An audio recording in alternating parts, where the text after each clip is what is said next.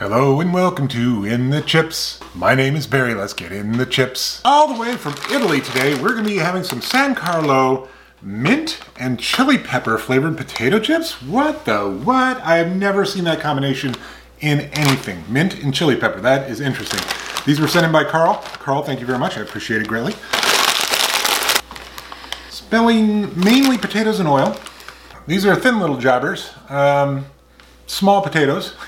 Hey, these are small potatoes. Thin, but they seem to be well coated, and let's give it a go. So I'm getting kind of like a spicy paprika flavor out of it. And there's other savoriness like garlic, black pepper. The mint is there, but boy howdy. It is very minimal. There it is.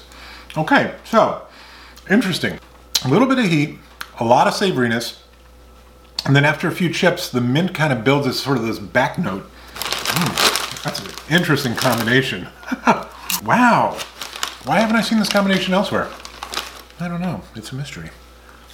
As always, I wish they were a little bit thicker, but they're tasty and they're complex and they're interesting. Till next time.